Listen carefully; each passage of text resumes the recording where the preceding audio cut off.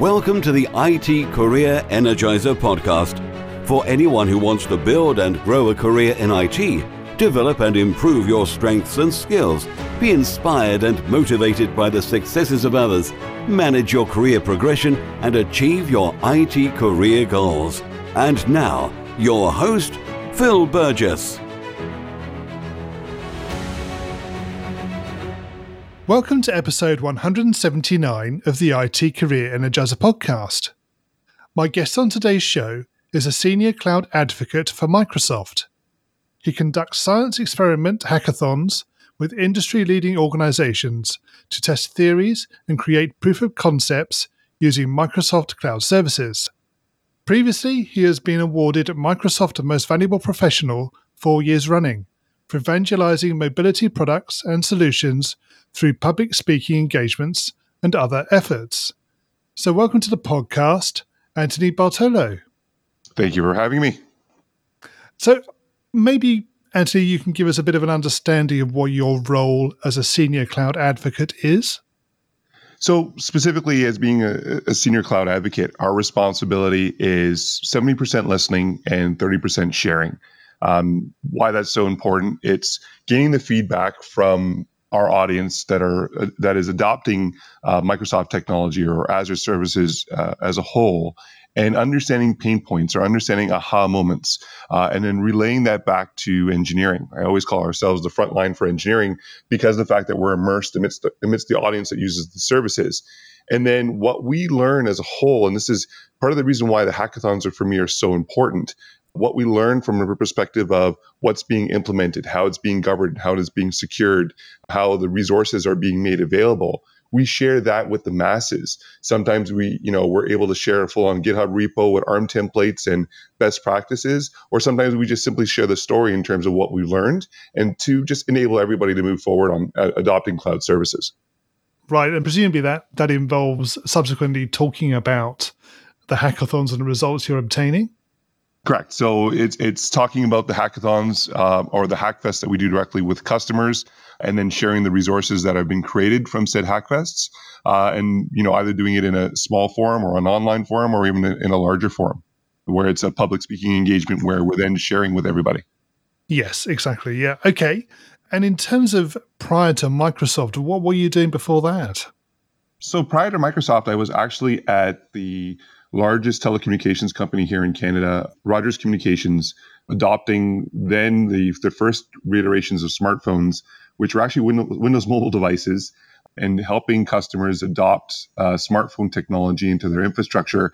My first foray into server was actually on Server 2003 Service Pack 2, where there was the connection into Exchange for the direct MAPI connection to smartphones, and then the whole aspect of governance of the hardware at that time, and empowering IT to adopt security best practices for these new mobile coming of information at your hip.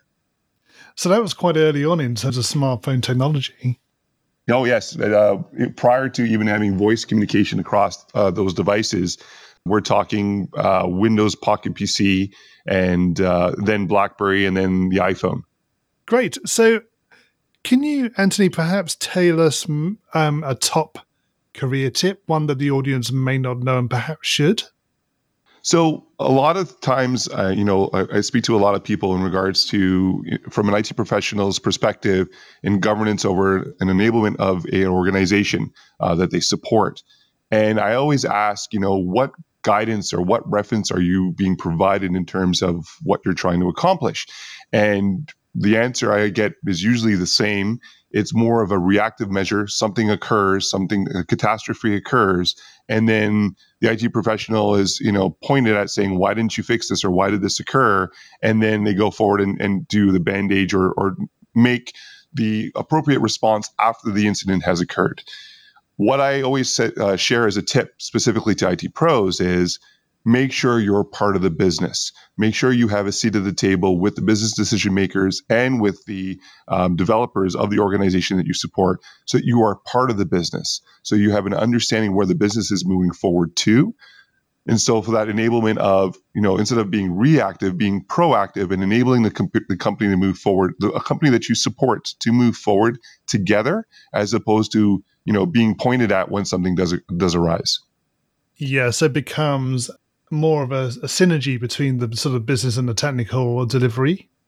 Correct. And also provides you a voice at the table. There are some times when, business wants to implement said endeavor and there are security qualms about said endeavor. And if IT is not at the table to speak up, it gets pushed down to IT and IT says, I can't do this. It's too late. The decision has been made to do this. And that's when you have these, what we call duct tape solutions that don't really adhere to the security requirements of the organization, but are done because it's been, forced upon them to implement said solution. Whereas if IT had a seat at the table when the decision is being made, they can provide their input in terms of a more elegant way or more responsible way to deploy said solution to ensure that the security requirements are kept intact. Yes, no, that's very true. Okay, Anthony, can you tell us maybe about your worst IT career moment and what you learned from that experience? Back in the days of on-premise implementation of architecture, again, back to Server 2003 and Exchange, governance over identity management in terms of enablement of access of resources wasn't really made available. Back during this time, the whole implementation of MP3s was coming into the foray, and people were downloading music. And what was interesting was one of the organizations that I was supporting, they had a scenario where individuals were trying to find spaces to hide music, and somebody actually gained access to the Exchange server and was starting to dump their music files onto the Exchange server. So much so that we came into a situation where on this ProLiant 3000, it came out with a storage issue, and people weren't able to receive their emails because there was no more storage space left on the bare metal box that had Exchange implemented on it. After doing some sniffing, we found these MP3 files that were hidden in a bin folder somewhere, and immediately went through. Yeah, it's funny, but at the time we had CEOs coming down saying, "My email's not coming through. What's going on? I have these important documents that I'm supposed to be receiving, and they're not coming down." We immediately had to do a overview of who had access to what. Active Directory was completely open. Everybody had access to all resources because it was a FHIR implementation. The company wanted to do this. We opened the floodgates to everybody, and access to everything was everywhere back in the day when you had the single admin key that everybody had access to. And so immediately did the trace route of, where did the files come from? Who was responsible for dumping the files? This individual actually was using somebody else's account to dump the files, so that we traced it back to that individual. It was a complete mess, but it was a great learning exercise as to, how to not do identity management properly. And this is back in 2005 when the situation occurred, when it was, wild, wild west in terms of security. Myself and the team learned very quickly in respect to, okay, so we need to build a security strategy now. We need to make sure that we're locking down resources. We can't allow for carte blanche access to any data at any time. And, within 90 days had a full-on plan, which at that time we implemented. And, we from there, we just built on top of that. But, the whole aspect of the universal key admin code that everybody has access to, and, what a great learning to, firsthand, even though it was just, MP3s being loaded on a server, could you imagine if it was at that time espionage and people extracting information, right? We weren't at that step yet. Nobody was thinking about that as of yet, to my knowledge. But, what a great learning experience to move from that and then immediately come up with a security plan to stop individuals from doing such activities. Yeah, exactly. So, I mean, that you said that's a few years ago, 2005. So, yes, presumably, in your experience, things have definitely changed significantly. And as you've mentioned, there are so many different security threats now that sort of implementational behavior just doesn't really happen, as far as I'm aware, anyway. Well, then that's just it, right? The thing now is that we've come into situations where, conditional access is being applied. And the whole, I delivered this presentation on hybrid security implementations and best practices. And I actually show the picture of the key underneath the mat, which was the old, day of IT. You had even an IT department of 2 to 3 people. They're all sharing this admin key to do tasks. And, even that is in this day and age, in terms of certifications and ISO and what have you, is a security risk. So, implementing, conditional access and privileged identity management to who has access to what resources. And then if you're implementing like just-in-time technology where I need to do password administration, but I shouldn't have carte blanche access to password administration because of the requirement that's or regulations or the company that I have to adhere to, enabling that ask first. So I'm asking for the access for just in time for password management. There is a full-on audit trail. It's my senior management then allows me to have that type of access for 30 minutes to do the change. And then after that 30 minutes, my token is revoked and I would have to ask again in order to do further password management. And having that all traced in terms of, through an audit trail and a ticketing system, what's actually being accomplished. It's such a lot more secure and a lot more well thought of in terms of accessing of said resources, even to an IT and administrative level, right down to the end user level. And I'll tell you, a lot of this came about because of the mobile devices being implemented in the way that, we were allowing the access to data and learning very quickly the damage that these devices could cause, and then taking it upon themselves to take it beyond of just creating that lock on the mobile device and actually putting a lock on an individual's identity. And, having that as a token or the key to say, is this individual authorized or not? And then enabling multi-factor authentication to ensure that you're actually guaranteeing that this individual is the individual that's accessing said data. It just grows from there. And this is just learning that we're seeing catapulting, even quicker as the years go by and the months go by in respect to the technologies and how to secure them. That's great to hear. And particularly your own experiences as well. So, Anthony, can you maybe take us to your IT career highlight or greatest success? I would have to say the greatest success that I've had thus far was in respect to the hackathons that we've accomplished. One of them being with the Missing Children Society of Canada, where we were able to harness server function technology. So we have a service. There's a technology made available through Functions that is a immediate action that occurs in the cloud for a specific event. In this case here, what we were able to do is we were able to extract information from social media when a child is in distress. So a child can activate the service by simply including hashtag HFM, which stands for Help Find Me. When that's activated, the solution that we architected together alongside developers and business decision makers over at Missing Children Society of Canada was the ability to then capture the information that, the child is in distress, who they are, who they've been in contact with, sentiment of the conversation. 80% of the abductions that occur are initialized via conversation that occurs online in a romantic intention, where the child has been for the last 30 days, so the breadcrumbs of that scenario. And that information is created into a dossier that's then shared with police. It was such a great eye-opening opportunity because of the fact that traditionally, these type of solutions that are created are done by developers. And the fact that, myself and another individual, Pierre Roman, a great friend of mine, came together from an IT pro perspective and architected out the solution and enabled the security aspect of the solution, the storage capabilities, the resiliency. These are things that, from a developer standpoint, it's not sometimes their focus. And so to be part of a solution that was so impactful, to enable the ability to help find kids and to invoke technology to help do that, and to do it in such a way where it was secure and met the requirements for privacy and regulations by the local law enforcement, was a very moving moment. And when it went live, and they're currently implementing this solution today around the world, because we were able to share this as open source on GitHub, it's very impactful. And to know that, from an IT professional's perspective, you are valid, your skills are something of importance, and is transferable to cloud very easily. This was something, was a big eye-opening moment for me doing this project, and just the impact that it's had has been phenomenal. Yeah, so the fact it's made such a contribution to the community and society as a whole must be very fulfilling.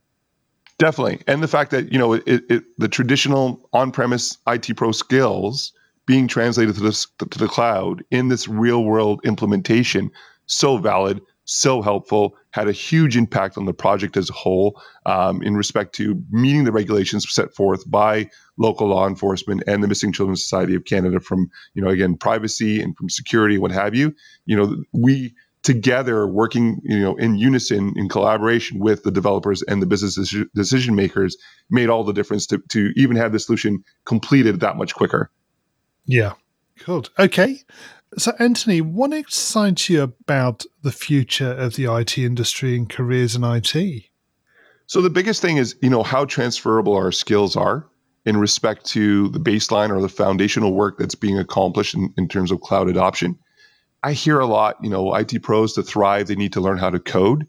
If you have a passion for coding, definitely something that you would want to pursue. I've started to dabble myself in Python just because of the enablement it provides on IoT solutions as a whole. But it's not a necessity. The whole aspect of what you've accomplished from an on-prem implementation, an on-prem architectural solution that you've managed for X amount of years, moving to the cloud, so required, so needed. The best practices around security, what we've learned to this point in terms of resiliency, in terms of, enablement of resources, cloud just makes it that much more available, that much more tangible for organizations to deploy and to take advantage of. So the whole aspect of, where IT is going, sky's the limit, right? Our partnership with the developers and the business decision makers is very important. But, even more so what we bring to the table in terms of our experience, dabbling in machine learning, dabbling in IoT. IoT I call the new wild, wild west that mobile was 10, 15 years ago in respect to we're seeing shadow IT occurring with individuals going to the local retailer, buying light bulbs that, I can change the color on by going through a website, throwing it in an organization's lamp and causing a security risk, right? So the whole aspect of the IT pro understanding even architecture from an IoT perspective and how to govern over that. Lessons learned from the on-premise architectural days being brought forth into this. It's so amazing to see how fast IT pros can adapt to the new technology and be of such a great worth to the organization that they support. Yeah, no, they're all valid points, and I totally agree with you that the sky is potentially the limit. We're going to go into the reveal round now. We're going to find a little bit more about you and the way you think. Are you ready for this? Sure. So what first attracted you to a career in IT? That's an interesting question. I actually blame the movie Back to the Future on the reason why I got into IT. The reason being is because Doc Brown slipped trying to hang a clock, I believe, inside of his bathroom and hit his head on the sink and came up with the idea for the flux capacitor. I believe I was 13 at the time. And I said, how amazing was that he hit his head, had this idea, and then used technology to build it. How can I do something like that? How can I, use technology? I was big into Lego. I was stripping apart remote control cars and embedding motors into the Lego cars that I was building. My parents were upset because I was destroying all these toys, but it was the whole aspect of, if you can think it, you can create it. And then IT took it the next step because now it's enablement of technology on behalf of an organization as opposed to just myself. And that's where the natural progression for me came. What is the best career advice you've ever received? The best career advice is to not be a know-it-all, but to be a learn-it-all. The whole aspect of thinking that you know everything in this day and age, especially in how fast technology moves, never works. There's always going to be, somebody that, knows more. Make friends with those people. Learn from them. Be always open to learn new things. I love being at conferences and speaking with the audiences because I learn every time I show up at these shows. I share as much knowledge as I can in my presentations, but the wealth of knowledge that I take back with me and just having conversations with people, so amazing. So definitely, always go in with an open mindset, always go in with the interest of learning something new as opposed to just telling everybody what you know. And you'll be surprised, how much further that will push you in your career, especially in IT. Yeah, that's great advice. I think the opportunity to learn is always there, isn't it? So you just keep your ears open and decide what you need to absorb. Correct. And conversely to that, what is the worst career advice you've ever received? The worst career advice I've ever received was that the end user's voice doesn't count. This was prior to the shadow IT occurrence that came with mobile. I was told at a very young age in my IT career that pay no attention to the end user. We know what's best. When we implemented technology, we set the rules and they have to listen. How quickly that changed when mobile devices came into play and shadow IT was everywhere in security holes and risks and leaking of information and MP3s being stored on Exchange servers, you name it, it became a big disaster. So that's probably one of the worst career advices I've ever received. Yes, I mean, yeah, I agree. The dynamic definitely changed, particularly around the time when smart technology came in. So, yeah. If you were to begin your IT career again in today's world, what would you do? I think the biggest thing was when I first started my career, I was focusing directly on the technology. So I would focus on server products and I would focus on client products and, specifically on the products to know as much knowledge as I could about the products, as opposed to knowing about why are we doing this? Why are we implementing said technologies? I think in today's day and age, I would want to learn more about the why. Why are we implementing this type of technology? Why is your organization wishing to accomplish X? Having a much more holistic view of what the organization as a whole is trying to implement or make available, as opposed to just fixating on the technology and being the best at learning or understanding said technology to deploy. In this day and age, especially in terms of how quickly the technology advances, there's no way you could be the know-it-all of said technology that's being launched or that's being implemented. So definitely the whole aspect of seeing everything holistically as opposed to pinpointing on the technology is something that I would do as if I started my IT career again. Okay. And what career objectives are you currently focusing on?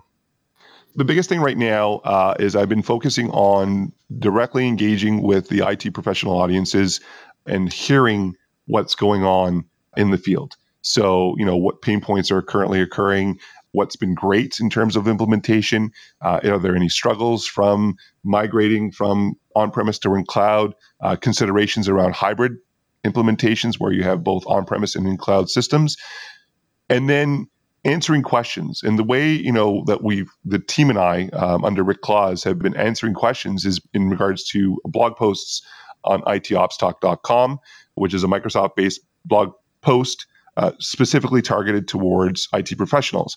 What we've been doing is at these conferences, we're fielding a lot of questions.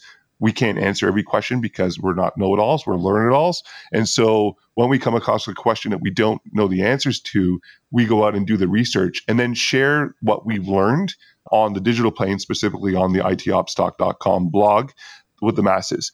And, it's of importance to us because it tells us what the IT professional audience is thinking.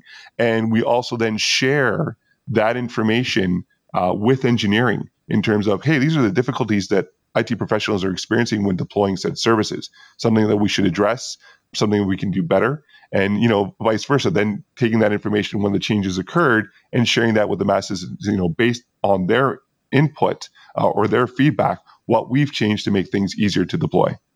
And what's the number one non-technical skill that has helped you in your career so far? So originally, I actually wasn't in technology. I was actually a car mechanic back in the day. And this is prior to even the ECUs being deployed in the vehicles.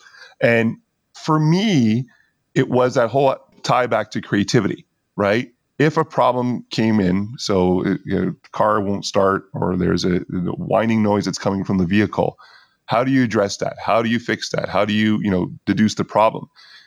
That was a very important skill for me in terms of the deduction of the problems that were coming in with the vehicles, because that activated my problem solving skills.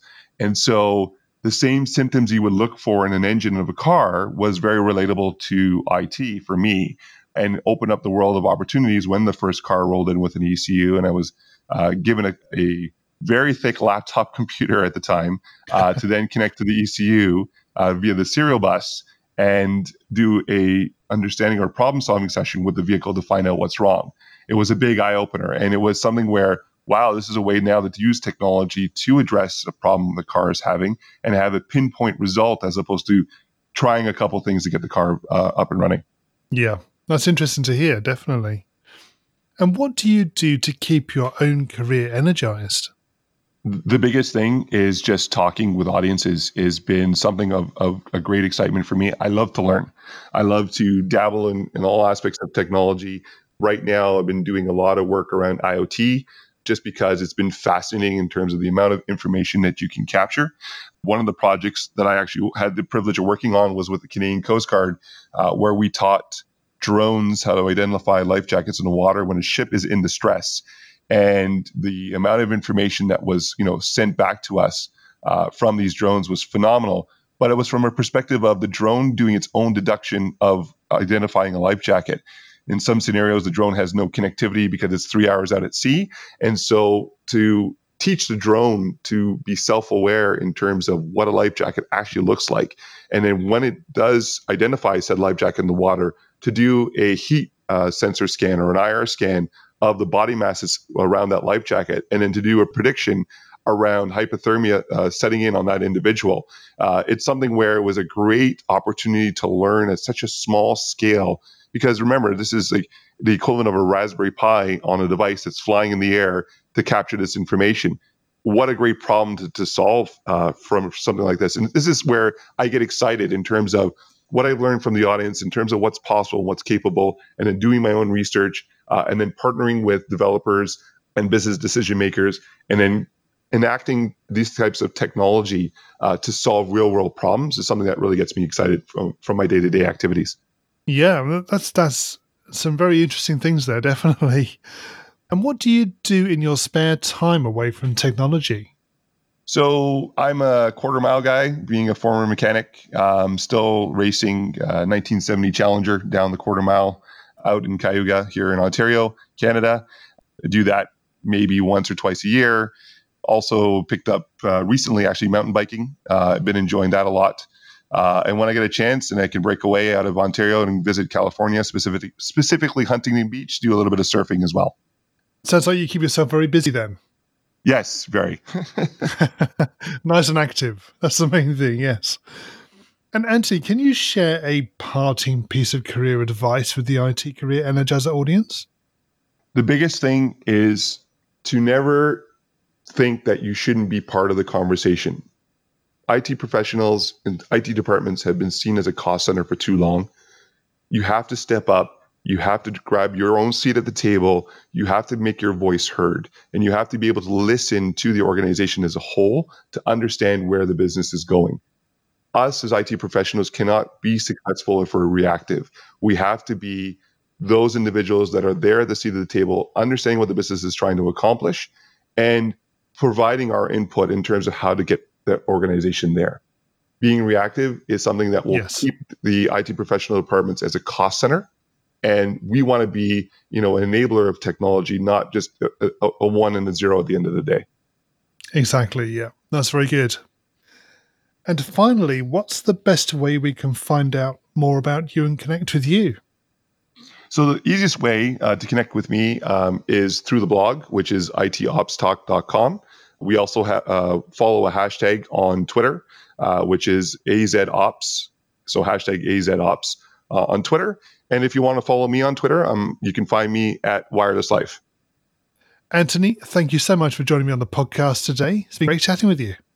You too. Thank you very much for having me. As always, my thanks go to my guest on today's show.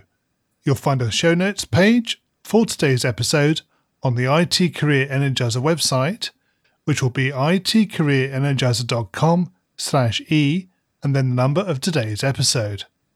I also want to thank you for your continued support. It's always great to hear from listeners, particularly when they have suggestions about potential guests or ways to improve the show. And this was one of the reasons for creating the new IT Career Energizer Community Facebook group. I'm really excited about taking the podcast forward, and I hope that you'll continue to support and listen to the show as it continues to change and evolve. Thanks for listening, and remember, if you're not growing your career, you're slowing your career. Thanks for listening to the IT Career Energizer podcast. To find out more about building a successful career in IT, visit itcareerenergizer.com.